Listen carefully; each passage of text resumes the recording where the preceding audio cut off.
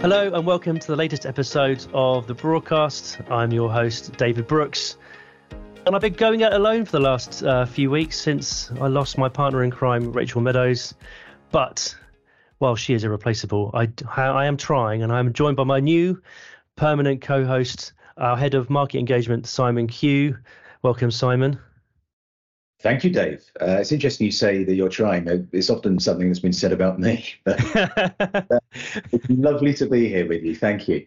Yeah, and we've got big plans for the future of the podcast or the broadcast. God, I've got my words all mixed up there, but we've got big plans. So watch this space for lots of new content and lots of exciting new guests. And of course, we are joined today by Sarah Brennan, who's a professional trustee at Dalriada Trustees. Hello, both. Very kind of you to say that I'm an exciting guest. I'd probably beg to differ, but thanks for inviting me along to have a chat with me today. Yeah, it's brilliant. No, thanks for joining us. So today we're going to talk about EDI, or people might know it better as DEI. I think the order of the letters doesn't seem to be that important or that fixed. But basically, we're talking about equality, diversity and inclusion. And we're going to be looking about how pension schemes and trustees and possibly employers, how they're meant to get to grips with this. So to help us discuss this today, Sarah, do you want to just set the scene for us about EDI as a concept and sort of a broad definition perhaps, and also what EDI means to you? Yeah, sure. I'd probably start off by saying, as you alluded to first, Dave, ED&I, D&I, equity, equality, diversity and inclusion. I think it's interchanging. People refer to it as different things. So, but the concept is, it can be open to interpretation. But I think for me, ED&I is about creating safe environments for people, and if they choose to do so, for them to be themselves, and having environments free of judgment and healthy challenge. I think it's really important that we recognise and embrace everybody's differences, because we are all different. Us three round the virtual table today, we're all different. We've all got our own experiences. We look different, and that's great. We should embrace that and learn from each other. I think having a platform for people's voices to be heard, but most importantly, for people to actively listen to those voices. It's one thing to hear, but another thing to actively listen. And I think that's one thing in our industry. And probably going off track a little bit here, but I've read a great book by the Samaritans about listening. And that's their model that they use in their helplines. And it gives a quote there about listening. There's one thing to listen and actually waiting for a gap in a conversation to get your word in, and the true meaning of active listening. So that's a great book. So having that environment where people are active listening, putting aside your egos, accepting that there might be and you will be wrong is really important, and that's perfectly okay to do that. I mean, for me, what isn't okay is for people not to feel valued and respected. And that's the whole element of ED&I, is creating, or for me anyway, those environments for people to be listened to be themselves, and to generate all those ideas. Just on that, Sarah, how important do you think it is for others to challenge people that don't support that environment? Because in my view, I think it's hugely important that if I see poor behaviour, then I need to challenge that. And it could be for various different reasons, of course, but without me supporting, being an ally and backing that up by actually doing something, I'm probably just as bad as the person that's demonstrating that poor behaviour. I think it's hugely important. I mean, to have the confidence to challenge, I think is really important to do so. But if you set aside not being there for somebody, you could leave them feeling really vulnerable. If you see poor behaviour, if you see somebody not being included, think about how they're feeling and what you can do to help support them, because that can be a really uncomfortable position for someone. So I think it is crucial that not just calling yourself an ally, but putting that into practice. And that means for me speaking up, helping someone, challenging and being in somebody's corner. So we're sort of talking about this, it's quite high level sort of concepts of, support and giving people confidence to challenge these kind of things. So the concept, so the perspective we're talking about it now is very much how trustee boards run, how they operate, how they make sure that all the voices around the table are heard, how you create time and space around how to do that. So I'd be interested, Sarah, in your experience of how, there's kind of two sides, how you see that happening in practice. And I'm sure it's been happening for years without the need of these definitions of these words, good shareship, just people acting nicely to each other. It seems odd that we need this kind of guidance, and we'll go on to the regulator a little bit later, but it seems odd we need this, but I suppose there's lots of questions in here, but do we need it, and have you seen it work well? What's your experience? I think it is really needed, because if it's not at the forefront of your mind, then it's quite easy to forget about it and think that past stroke current practice is working okay. And actually, what I think one of the problems is that people, boards, companies don't know what the problems are.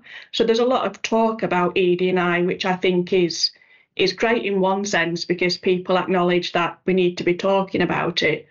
But actually, we need to take a step back and look at the problem that we're trying to fix. And for me, that means collecting data. How do we know that we're not diverse or inclusive without speaking to people and looking at the makeup of our board or of our companies? So starting point should be what is your current makeup?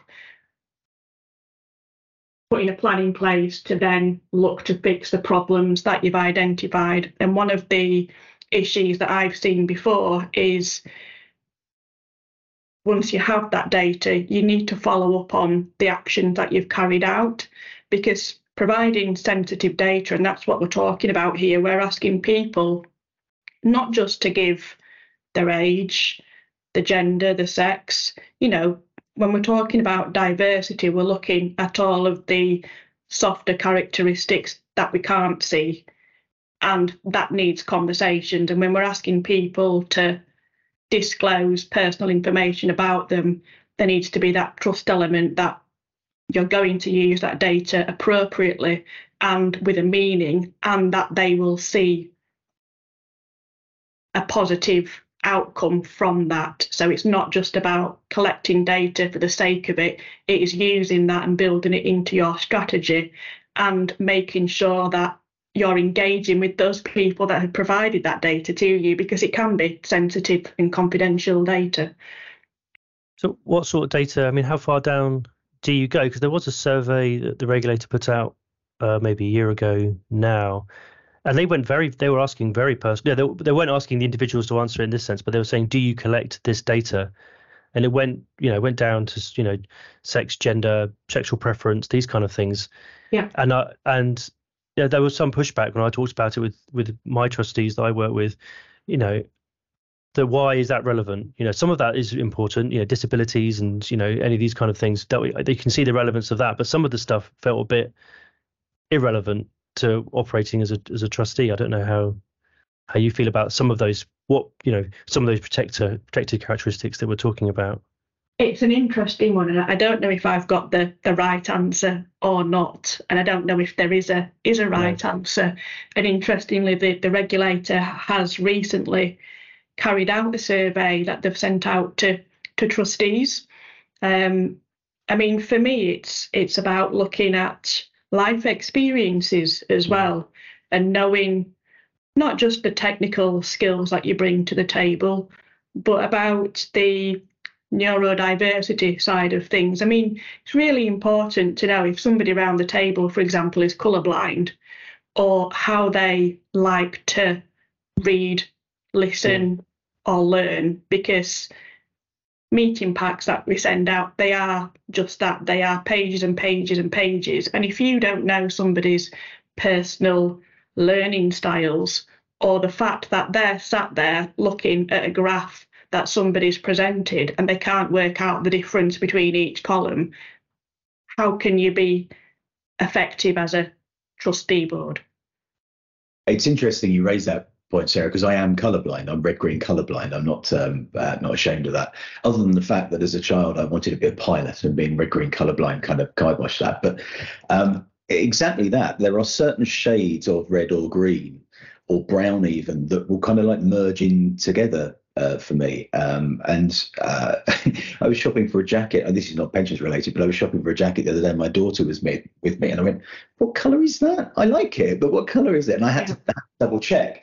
So your point about information being presented, and this is not just from a trustee board, but I'm now then thinking to advisors, broadstone advisors.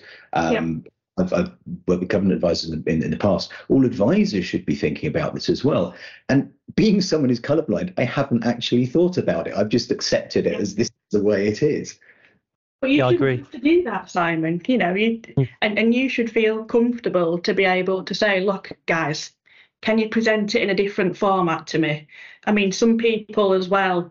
I mean, on a personal level, you know, I like, if somebody puts in front of me a report that's words and words and words without any pictures, you'll just lose my attention.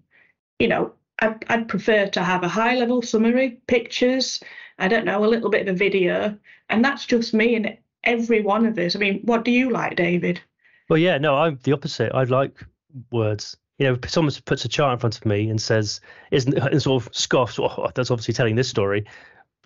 Not to me, it's not. I am really terrible at just looking at a chart and seeing what the story is. I want words, conversation. I'm much better at conversations. You know, I'd rather sit down and talk with someone and then them tell me, and I'll remember what they've said far better. And then my next preference will be I like a nice executive summary, so I'm all right with that. And then the next, okay, if you have to get some charts and graphs in, then fine. And I think that, yeah, Simon's point, that's really interesting. You know, the advisor should be, and we probably should have been doing this for years anyway, is saying, look, here's this report. It's our standard report. Do you like it like this? Yeah. If you don't like it like this, we can do it a different way. You know, I can do a 1-page summary, or I can give you a 57-page report and everything in between. You know, it's up to you. And you do get some trustees that love the 57-page report and getting into the detail.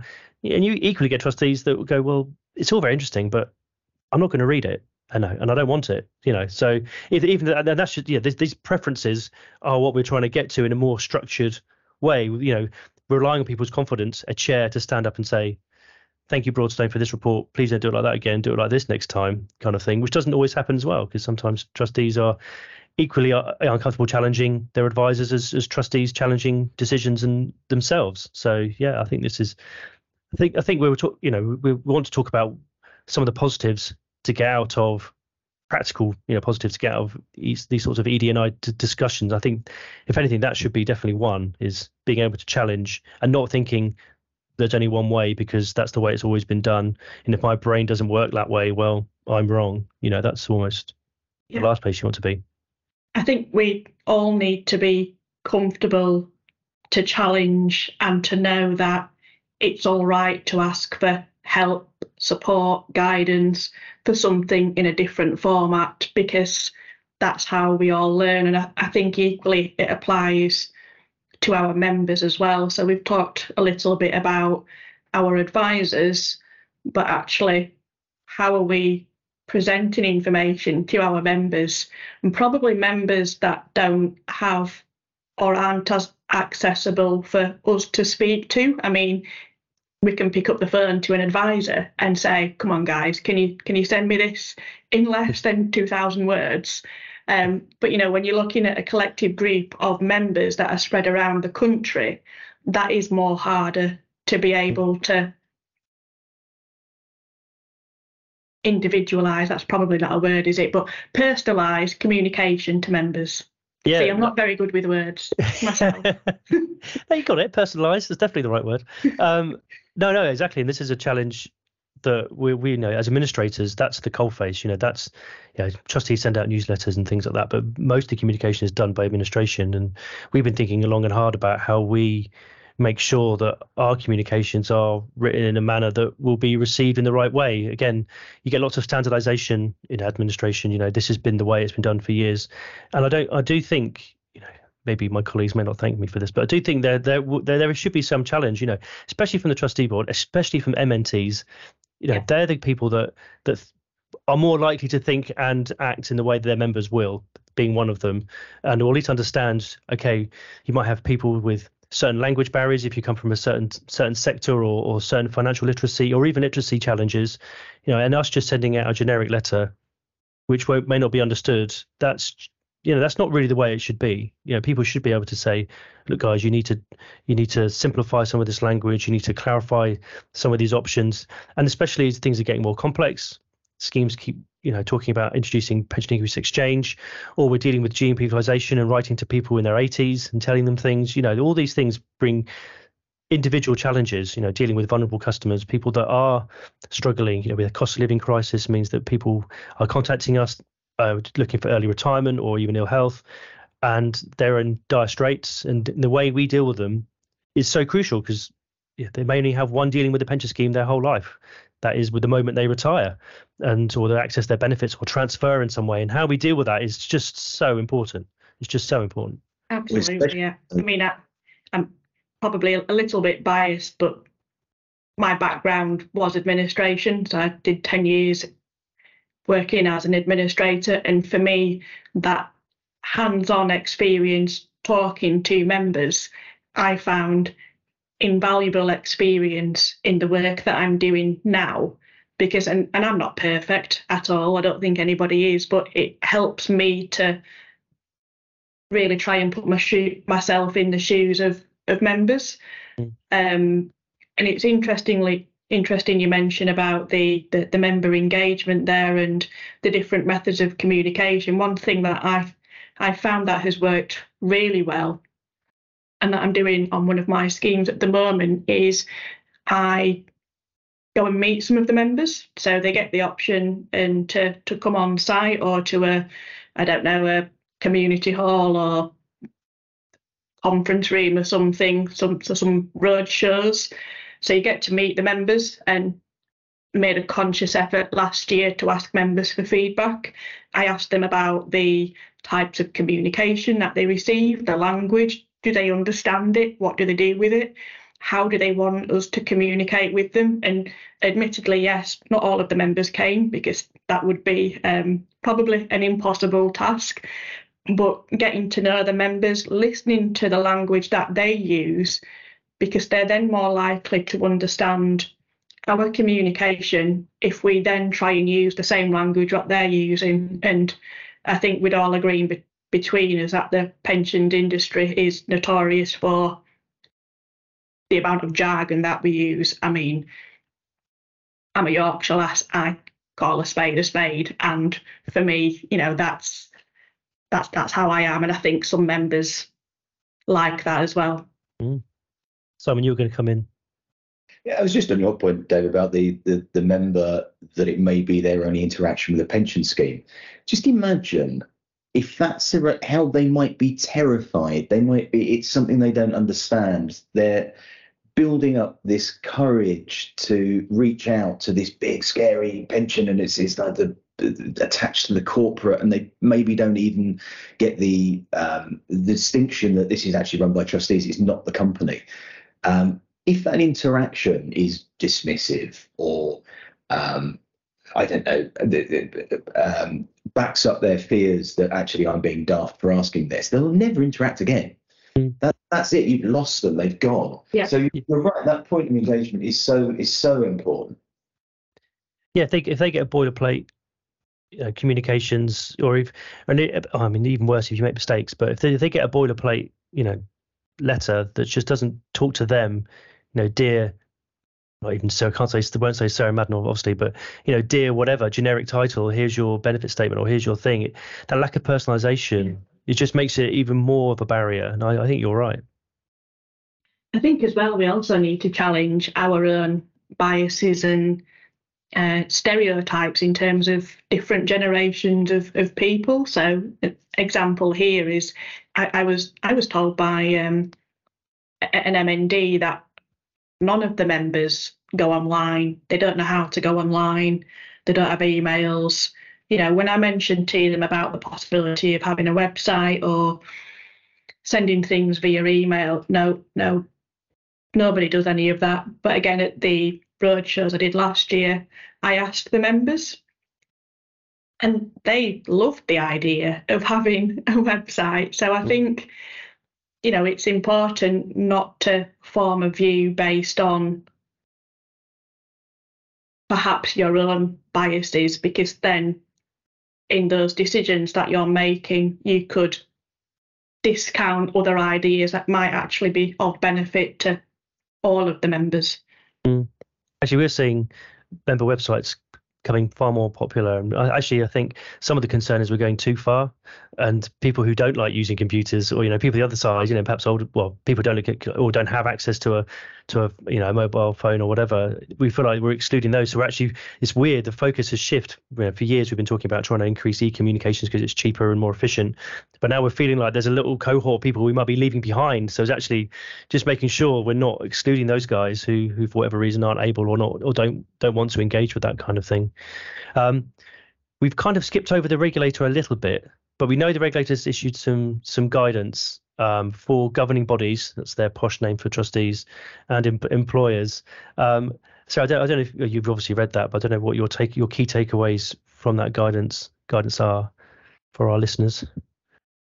Yes, I have read it. Admittedly, I was on one of their working groups and probably I did help to draft it. So I'm a little conflicted in that respect. But the regulator is very clear that EDI is important for improving member outcomes, because that is what we're all here for, is to do that and look after the best interests of our members and beneficiaries.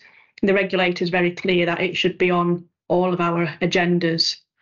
I mean, they've done quite a lot of work to date in their journey to support and advocate for ED&I to be embedded in pension schemes, and the guidance that you've just referred to there, David, does have some practical guidance for governing bodies, trustees and employers.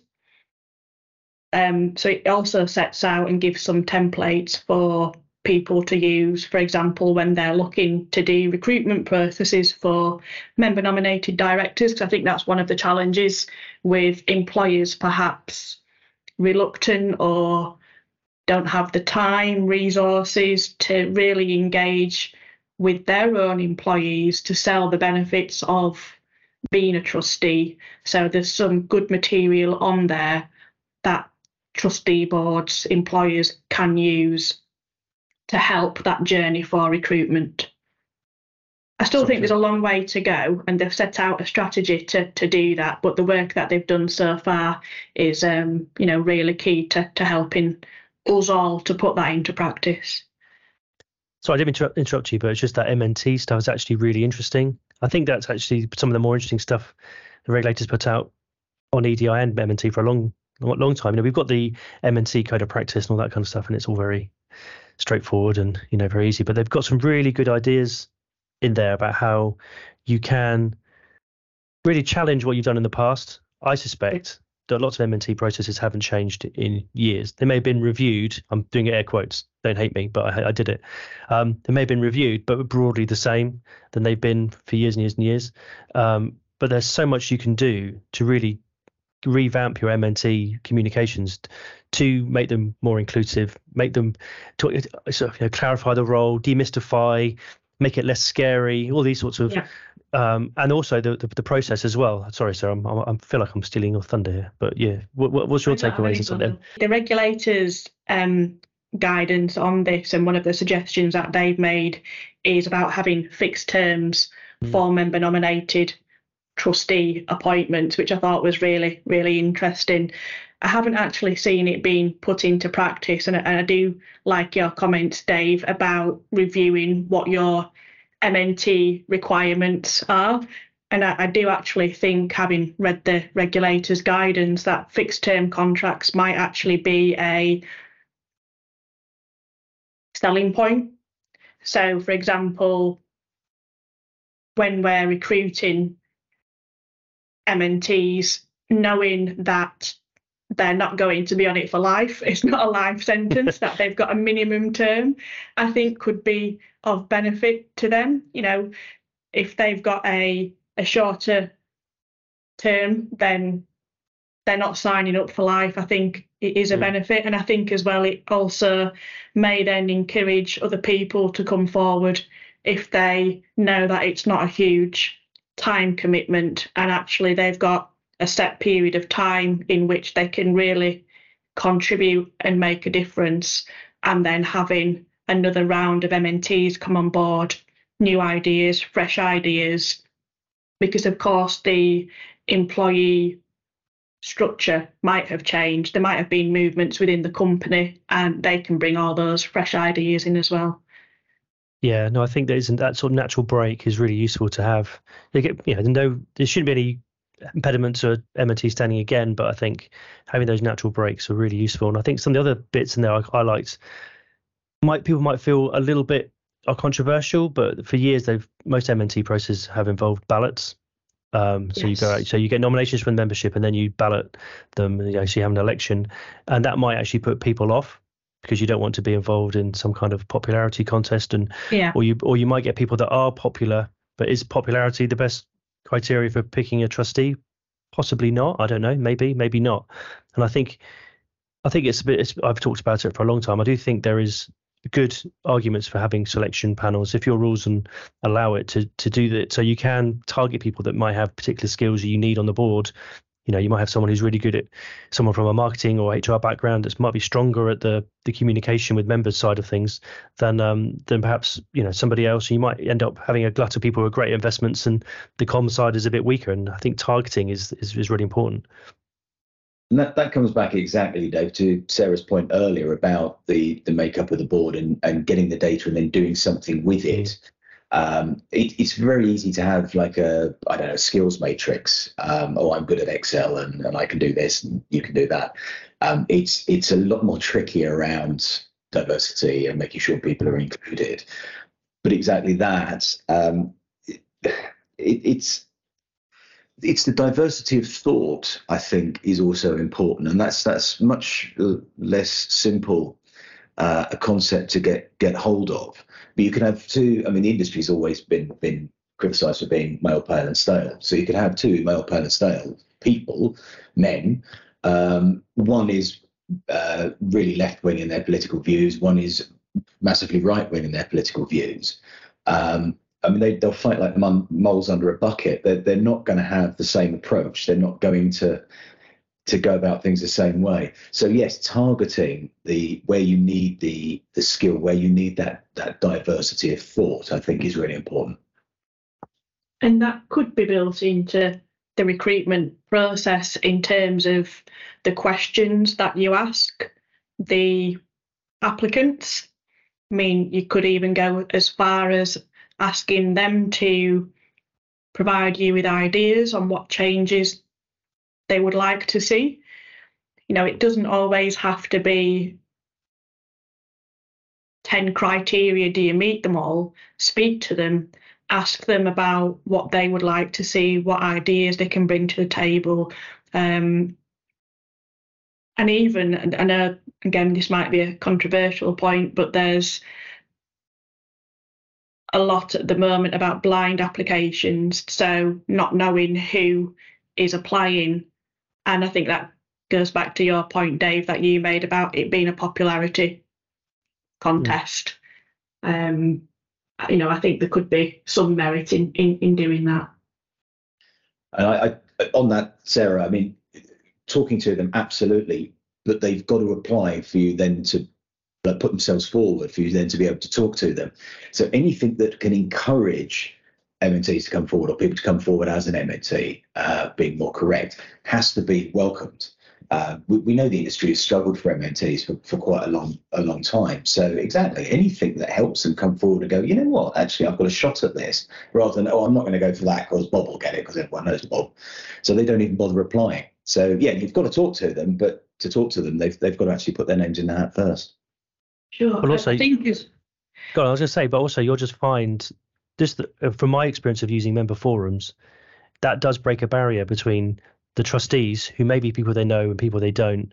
You know, if you put the trustees on a top table and talk to the membership, that barrier is broken. There's a dialogue, there's a direct dialogue, and this board of trustees, it doesn't feel like it's something that's out of reach. It's quite accessible. You know, putting faces to names, these kind of things are small things, but it does mean that it's more accessible, and you will see the MNT kind of interest increase as people think, well, if so-and-so's doing it, I could do it, or I can see them doing it, and I understand some of this. I reckon I could do that. Sort of mentality might help. Sorry, Sarah, I spoke across you there. No, that's all right. It's related to what I was just going to chip in with, is that people feel more comfortable speaking to people that they have seen. So the feedback that I got from even just working on site or seeing people, you know, people have a preconceived idea about what a trustee is. And the comments I got when I meet my members go, "Oh, you're real. You're not somebody sat in a dusty filing room." You know, it sort of breaks down the barrier to show that we're human, and we're here to do the right thing and to look after them, and we're here to talk to them as well. I mean, we talked before about administrators having that duty to provide the right communications in the right styles and the right language. But as trustees, we should be showing our faces as well to our members. I think that would greatly improve the chances of the engagement of the workforce to help encourage them to come forward at recruitment time. Okay, we're getting close to time, so I'm gonna chuck a tough one at you. Okay, so if we're talking about, you know, EDI, the E stands for equality, but there's also an issue around how far equity comes into that. So equality, equity. What's your view? Where do you stand on that sort of debate? That is a tough one. Sorry. I guess my view is to be able to justify the equality and the equal approach, everyone has to be at the same level to begin with.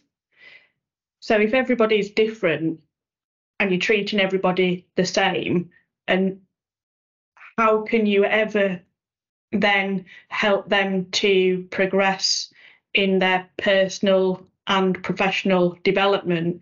For me, you have to look at individuals to then be able to assess their needs.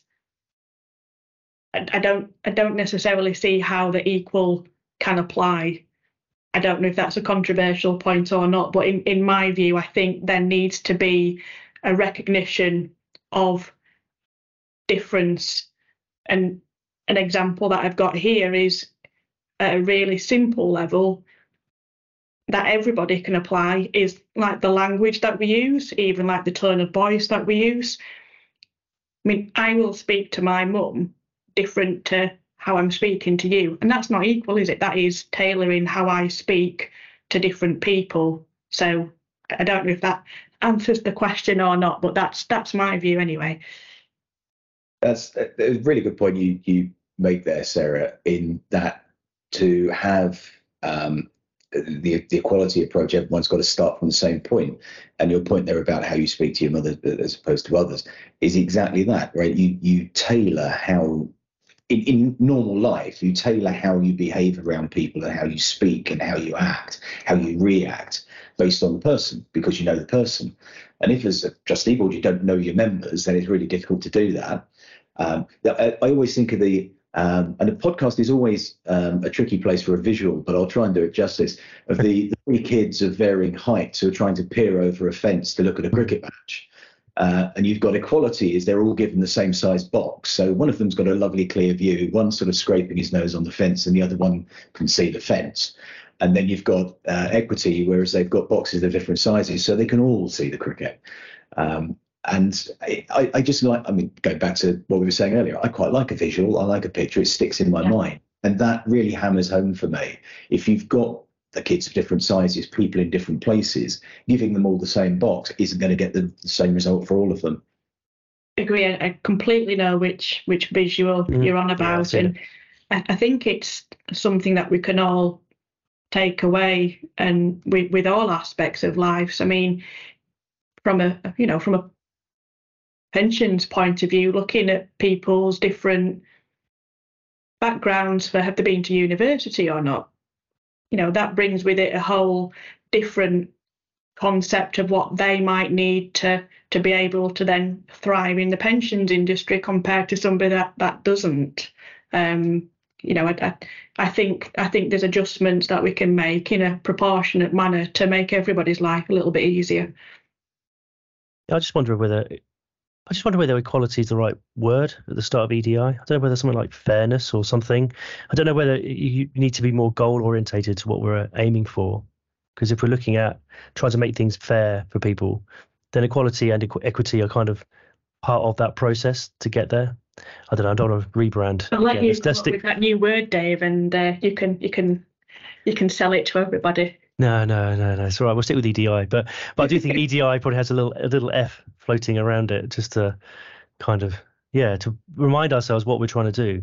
That's the goal, isn't it? And not to ignore the other bits. The whole thing is one thing together to create better outcomes and better decision making, and this is all meant to be positive as well. I think that's the thing that's running through everything we're talking about today, is all about trying to make the trustee board or whatever we're doing a better place for everybody involved with it, and from that can only breed better outcomes and better things. Just a final thing to touch on, Sarah, so this EDI discussion is obviously leading us into places where we're thinking about things that maybe we haven't thought of before and perhaps should. But there's also been a lot of discussions around mental health, around how that's affecting people and the way they work and interact. And I know you've got views on that, but do you think that's just going to help break down some barriers and make things easier to talk about those things too? Yes, mental health's a huge passion of mine, and I absolutely think it would make it a better place. I mean, we mentioned before about creating the safe environment with no judgment and the active listening, and I think that will massively help, because in my experience, conversations about mental health and people asking for help and support and speaking up will only happen in safe environments when they're comfortable to do so. So I absolutely think it's a positive from that aspect. Yeah, me too. Simon, do you have anything to add on? You've done work on this before. Yeah, Sarah and I have spoken in the past about this, and I've been a mental health champion for a good number of years. So yeah, again, something I'm hugely passionate about, improving the support for people that are struggling in whatever way. It's an extension of what we've been talking about at the start. As Sarah rightly said, it's that environment where people can go, actually, this isn't right. I'm struggling here. I'm not doing well. This isn't working for me, and not to then be criticised or made fun of or have their career held back as a result of it. Right? It happens to the best of us. And probably the worst of us as well, but it can happen to anyone at any time. And if you have an environment where people, and I'm not just talking about employees, it could be trustees, it could be members, are supported through that, then again, it's got to be better for everyone. Absolutely. Yeah. Not to end on a sad note or anything, but the consequences of that can be devastating. So we're not just talking here about improving member outcomes, we're talking here about just looking after ourselves and the people around us that we work with, because that all matters. Yeah. And I think the point Simon was making before about having allies, people to support, that works across the board and all these kind of areas as well. Yeah, absolutely. I don't think it's a downer. I think that's not a downer to end on. I think that's a positive. We can help each other to be better. I've had problems. I've been public on social media about, when I went through some bad times, but, sometimes, with support, the bad times, you can get through them. And that's fantastic, because it helps other people to see that that's okay to do that, and the support that you'll have provided to other people, and to know that they're not the only ones. It's fantastic for you to do that. Yeah, I hope so. I don't know. I hope it does help. Okay, this has been brilliant. So I think we've run out of time though, Sarah. So unless there's any burning points anybody's desperate to say, shaking of heads, we're all talked out. So that's brilliant. So thank you, Sarah, for joining us today. We couldn't have chosen anyone better to talk to us about the EDI and the related issues. So thank you for joining us. Thank you very much. I've loved speaking to you today. Hopefully I've not babbled on too much, but yes, thank you. No, it's been brilliant. And thank you, Simon. Welcome again to the broadcast. So thank you. Future of the broadcast. Yeah, my first co-hosting. I'm sure the public will feed back as to how it went, but it's lovely to be here, and really good to talk to you both today. Thank you. All right. Well, thanks for listening, everybody, and we'll see you all on the next episode of the broadcast. Goodbye.